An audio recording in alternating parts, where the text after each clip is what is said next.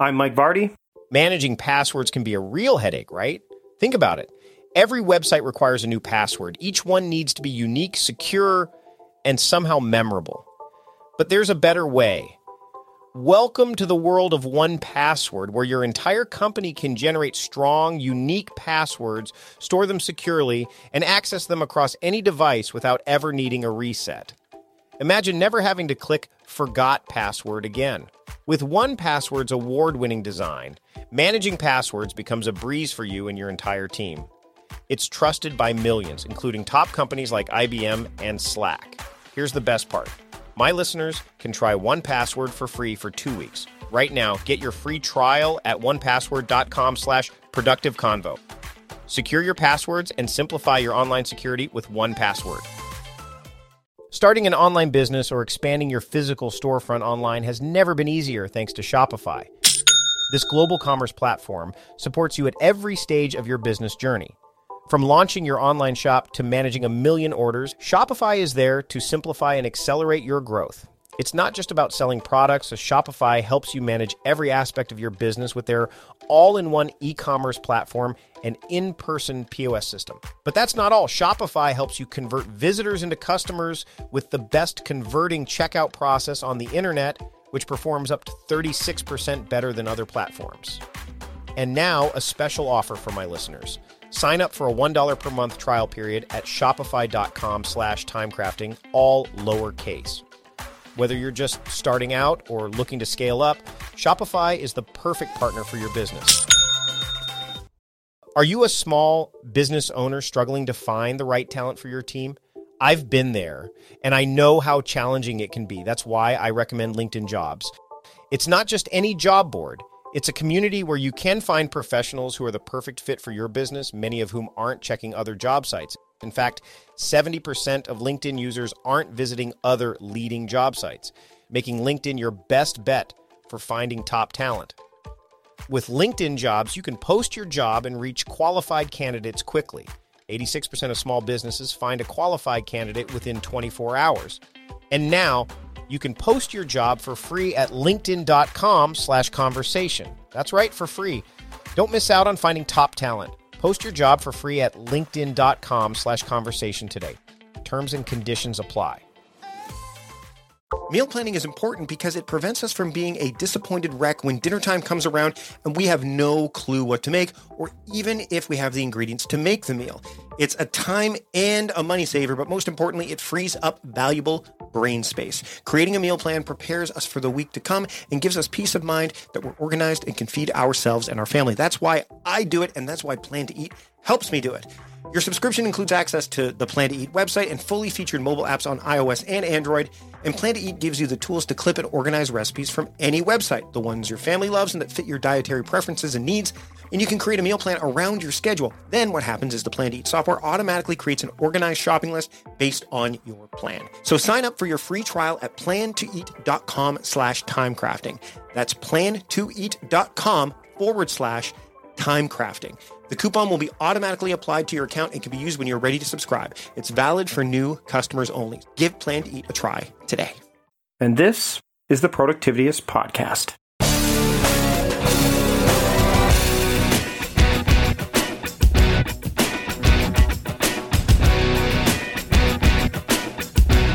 Welcome to the Productivityist Podcast. I am your host, Mike Vardy, and this week, Grant Baldwin returns. We talk about speaking adventures. We talk about his process behind building his talks. We talk about the different types of talks he likes to do. How many talks should one have?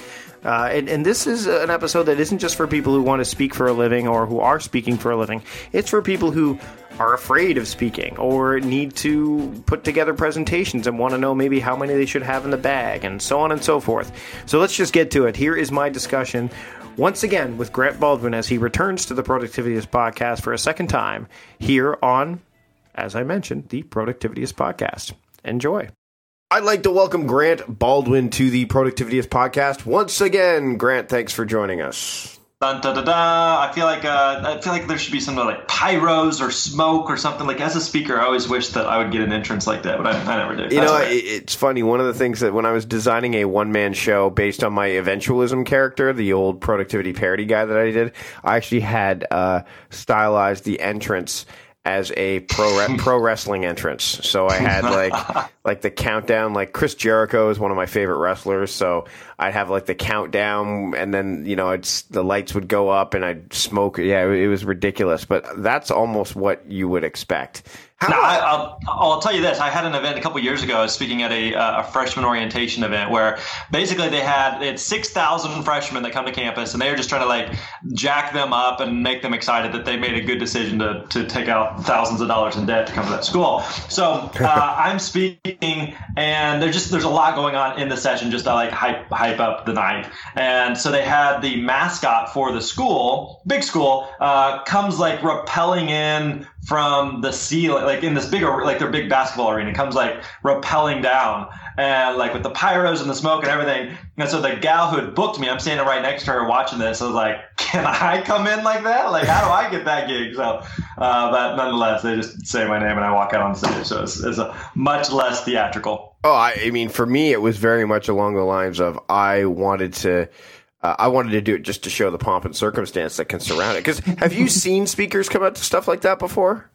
Like typically if it happens, it's like the speaker had nothing to do with it. It was more just the event was wanting to do something cool or different. And so if they want to throw some bells and whistles in, cool. Like most speakers aren't opposed to it. So yeah, it happens from time to time. Now I want to talk today about process, like your process and stuff like that, because not just in building of talks and building of presentations, but you just finished a digital summit not too long ago. As we're recording this, how there's a real, I don't want to say renaissance with digital summits, because it's it's a fairly new thing, but it seems as if there's a lot of them going on right now, basically because it eliminates the travel. It's easier to get, I would imagine, to get people to commit to them because they can do them from the comfort of their home or their office or whatever. What was the process of putting that thing together? First off, what gave you the idea? And then secondly, how did that start to come together for you? Yeah, so in terms of the idea, it started with a conversation that I had with a buddy of mine, Chandler Bolt, and he had just done one last year and then finished up another one this year. And so we had been talking about it, and he was just talking about kind of how it moved the needle in his business. I thought, well, that'd be interesting. I hadn't seen anyone. I'd seen a bunch of summits done, but I hadn't seen anyone do one specifically for speakers. And so I thought that it could be a fun project. So it took us a couple months of just kind of scoping it out. And I think I know that's something that you really teach and something that you live. So it's not like, we have this idea on Friday that we're going to do a summit or a speech or a webinar or whatever, and Monday morning, like we just hope it all works out and comes together. So it was probably, let me think, about 4 or 5 months of planning in terms of, by the time like we started the summit, we had 41 different speakers. All of the speakers' interviews were about 30 to 45 minutes each. They were all done by video. They were all pre-recorded. So by the time we started the summit and started promoting the summit in we started promoting like mid-August or so. And by the time we started promoting it, we'd already recorded everything. Everything was done. All the emails for the entire thing were written. Everything was queued up and ready to go. And so a lot of it came down to, from the beginning, of kind of just mapping out, all right, from beginning to end, let's just brain dump everything possible that's going to go into it. What are the emails that we need to write? Let's make a list of, we made a list of 100 potential speakers and kind of whittled it down from there. What are the days we're going to run this, and how many speakers we're going to have per day? Which speakers we're going to have per day? Are we going to sell something on the front end or the back end? What does that look like? Do we want the speakers to promote, and what do we need to provide to them to promote? And what's the upside to them to promoting? And so just thinking through all these different logistical pieces up front really, really made a big difference whenever it comes time to execute. And I think, I think that's been a thing that not just with a summit, but just in business in general, and even with a speech, is like beginning with the end in mind and kind of just reverse engineering from there and beginning to create your plan. And I think we get this with so many other aspects of life. Like the analogy I always like to use is like a road trip. If you're going to go on a road trip, like you know where you probably have a good idea of where you're going, and before you even leave the parking lot, you've pulled up on Google Maps or something, some maybe old school physical map to figure out here's point A, here's point B, what's the best possible way to get from here to there. And yet whenever it comes to like business or projects, sometimes we just think, no, I'll just kind of like I'll figure it out as I go, and hopefully it all just magically works out. And like that's just a horrible way to run a business. That's a horrible way to execute on any type of project. So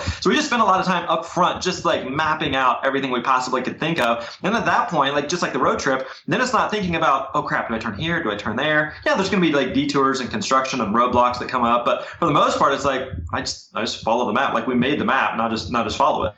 Now, the nice thing about that is you've got a template now. So you could do kind of the E-Myth stuff where you can work, you could pass this on to others. You could pass it on to, anyone that you're working with in your team and say, hey, we're going to do this again, and then just tweak it as necessary, right? Yeah, no, absolutely. So now that we've got, now that we've got those templates, now that we've got the emails, yeah, it's a lot of, if we're going to do it again, it's a lot of just, tweaking bits and pieces of it. But the general framework, we've got done. And I think that's the case with, again, a lot of different things. So, for example, when it comes to speaking, I think one misconception about speakers is that they're giving different talks every time that they speak. And no, that's not the case. Like typically, if I'm speaking, I'm giving a talk that I've done before, and oftentimes I've done many times before. So a lot of the events that I've been hired for, I'm giving some variation of the same talk that I always give. Why? Because that talk is really, really dialed in. It's really, really polished. They don't want to see me like trying to like come up with it on the fly or make something up that I don't know if it's going to work or not. And so each time I give that talk, it gets better and better, but also it becomes easier and easier to deliver because it just we've done it. We're a lot more polished with it, and we know how it's going to go, and so it becomes a little easier each time you do it. Right. Let's dive into the construction of a talk, because a lot of my listeners, I mean, we know you're a speaker, we've had you on before, but the idea of constructing a talk and deciding, okay, it's actually interesting as we're recording this, I'm doing a talk later today, so it's like I'm going to take all these tips and steal them, but how do you, when you frame a talk, first off, do you frame a talk based on the needs of a client in particular, so a customized one, or do you say, okay, here are the X number of talks that I do, and so I've got these templates I can work with, now let me modify it to suit your audience? Or do you sometimes just say, okay, I'm going to create an absolutely brand new one, just for either my own edification to spice things up or just to make it, extra, quote, special for the client? Yeah, I would say it's more of almost kind of working off of a template or a menu. Basically, is a lot of times the way we think of it. So think of it like if you were going to go to a restaurant. If you and I go to lunch, Mike, we sit down for our lunch, and the waiter walks up and asks, "Hey, what would you guys like to eat?" Well, we'd like to see a menu. It's like, well, we don't have menus here. We can cook anything you want. Then you and I are immediately going to assume, like, no, you can't. Like, this place is not going to, let's go somewhere else, right? Because there's going to be some things that they can do that are really, really good, and that's their specialties and go-tos. And there's some things that are like, we don't do those things. If you want that cuisine, or if you want that type of food, go down the road. There's plenty of other options for that. And I think that's the same thing is true with the speaker. So as a speaker, if you're someone that's like, well, I can speak to anybody about anything. It's like, no, you can't. That's not true. Like, so there's going to be some things you can do really, really well, and other things that you shouldn't do. So as a speaker, I think it's important to really dial in, like, this is what I speak about. And so that you've got literally, I'm talking like 1, 2, 3 talks at the most. And like, those are the talks that you give. And so anytime you're speaking, you may tweak a few little things from those, but for the most part, like that's the choice. People pick you because they want your best stuff, not stuff that you're kind of making up and that you hope magically works out. In the same way that when I go, if we go to lunch at a restaurant, like I want the best thing on the menu because it's the thing that you guys have cooked hundreds, if not thousands and thousands of times, and that recipe so stinking well, and it's just good. It just really, really works. That's what clients want. And so just a little secret here is that professional speakers, like the best speakers you've ever seen, they don't have 100 different talks that they give. They literally have 1 or 2 talks. That story that you saw that's so dialed in and polished and it felt like it was just off the cuff, I promise you that the best speakers in the world have told that story hundreds and hundreds of times. Mike, I know that you and I geek out on comedy, and it's the exact same way. I think there's a ton of parallels there. That that comedians on stage are like, oh, it seems like they're just making it up on the no. Like they've given that bit, they've told that story, they've delivered that punchline so many times. So I think another good way to think of this is, let's just go with the comedian analogy for a second. Mm-hmm. I think whenever you go see a comedian, they have, they have their different bits, they have their different stories, they have their different things that they do.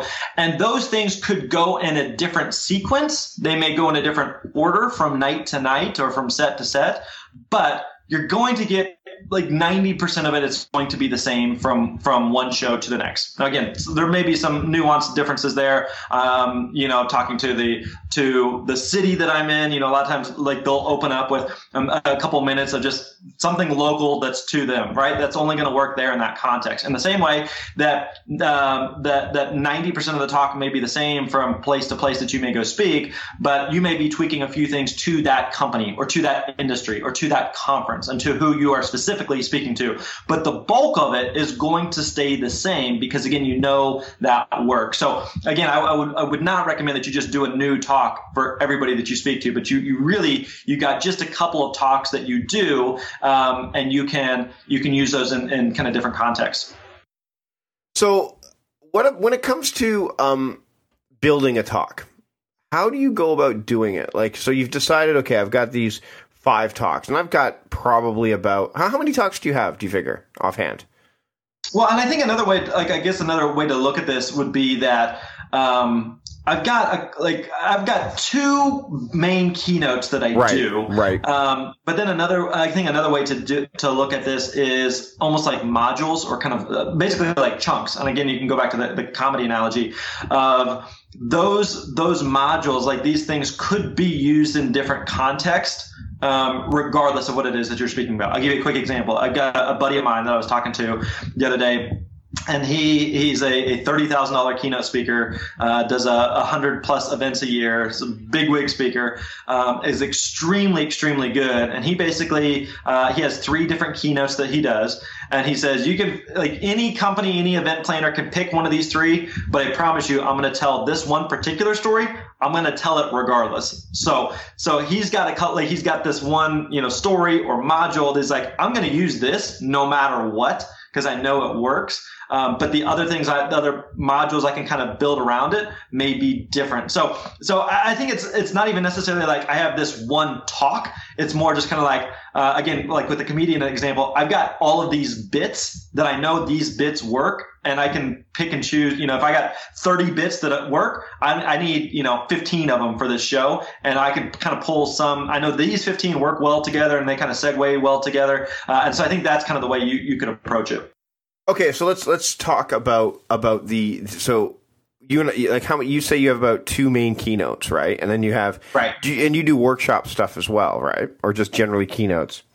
Yeah, a lot of what I do is with keynotes, but then I do a few workshops. And I think with workshop, one of the differences here between keynotes and workshops is keynotes are typically going to be more broad and workshops are going to be more narrow. So, for example, let's say that you're going to – what's the group you're speaking to today? Local group of business, small business owners here in Victoria. Okay, small business owners. So if you're going to go and you're speaking to them on what? It's basically on overarching productivity practices. So how to get things done more effectively and efficiently. Okay, so a keynote, a good example for that, you're speaking to everyone, you're doing kind of a keynote type of format, and so it's got to be broad enough to appeal to the entire audience. So if you're speaking to entrepreneurs about productivity is going to be typically a broad topic that's going to work well in that context. So a workshop is going to be more appealing for a smaller segment. So a workshop may be something along the lines of specifically how to use Google Calendar to enhance your productivity, or some little niche subset thing. That again, not everyone's it's not gonna appeal to everybody, but to a certain subset, it's going to work. So what I typically do whenever it comes to a keynote is I typically will structure it to use a lot more stories. It's a lot more. I use more humor doing that. It's more like, I would say, again, more broad and kind of more.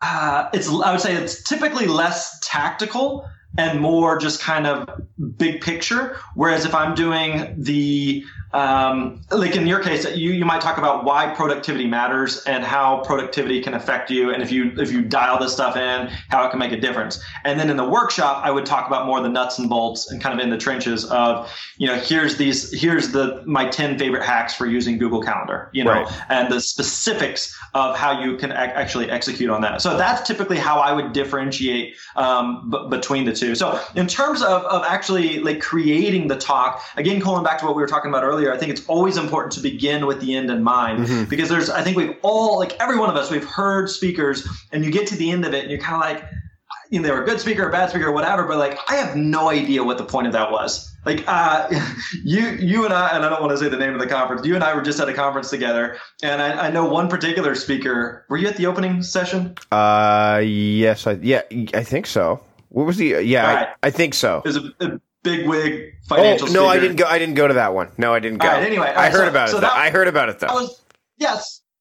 So that was one where it's like, he's a fine speaker. Like, it wasn't necessarily a bad speaker, but we got to the end and you're just like, I have no clue what that was about. I just listened to it and I have no clue. See, So here, I don't mean to cut in, but I think that sometimes what happens is, and you and I've been to plenty of conferences where that probably happens, where it's not that they're not a good speaker, but it's like they go in with ego might be the right term, but it's my job is to go in and inspire people. But the problem is that you better know your audience, right? Like you better know, like, and if it's unclear, or if it's, and I mean, there's been tons of them where I've gone in and said, where, what in the heck were they talking about? Like, yeah, they were great. They threw in a bunch of humor, and even I've fallen prey to that. Like I've had some talks where I've done it, and 66%, 70% of the comments that I would get were great, and I had a really high speaker score. But then the other comments, and of course, you're always going to get people leaving. The people who leave comments are the ones who have something to say that may not necessarily be appealing, because that's generally that's the internet right there for you. It's like tried to rely on humor too much, didn't quite get all the, and it's like, okay, that's great feedback, but there's some people who just, there's some people who go up and speak and they rely on their ability to speak well, but if you hang your hat on that too much, you can lose the message in the process, right? No, absolutely, totally, and I think that that was the case in like this example here. And again, I don't want to throw anybody into the bus, but but basically, like he was as a speaker, and like his credentials were good for this conference and for this audience. But he got to the end of it, and he's just kind of like, "What was the point of that? Like, I don't even know what he was talking about." So I think like a really, really basic first step is like, again, going back to what we talked about at the beginning, but just beginning with the end in mind, so that you are super, super clear by the end of the talk. This is what I want the audience to do, to think, to feel. I want them to do something as a result of it. So anytime you're sitting in an audience as an audience member, and as a speaker, think this through, but audiences are always thinking through two questions. So what and now what? So what and now what? So what? Like, why should I care about this? Why does this appeal to me? Why does this matter to me? And now what? What am I supposed to do as a result of it? So there's some talks that you come away and you just, there's a speaker I heard actually just this past weekend, and we came away and my wife and I were talking about it. I was like, he just made you feel good. Like, he just made you feel like really, really happy, and so that's fine. If that's the goal of the talk. I just felt really good after hearing him speak. There's other talks where it's like, oh, I need to go do something different. There's some tangible change that I need to make. So, for example, at this conference we're referencing, a buddy of mine gave a quick talk, and he was talking about taking a free day. And just take one 24-hour period off, right? Yep. And so he gave that talk. So it was very, very clear by the end of the talk, you knew what the one thing was that you were supposed to do differently. So again, begin with the end in mind of what it is that you are wanting the audience to think or do or feel as a result of the talk. So I think that's kind of the first point. So from there, what I would typically do is, all right, I know where I'm going. I know where the destination is, where I'm going to take the audience. Now I want to just brainstorm and brain dump anything and everything topic. So this could be stories, it could be illustrations, it could be analogies, it could be stats, it could be charts, graphs, it could be principles, it could be points, books, resources, it could be any number of things. Just no filter. I'm just doing a brain dump related to this topic. So it could be on a whiteboard, it could just be on Evernote, it could be a paper and pencil.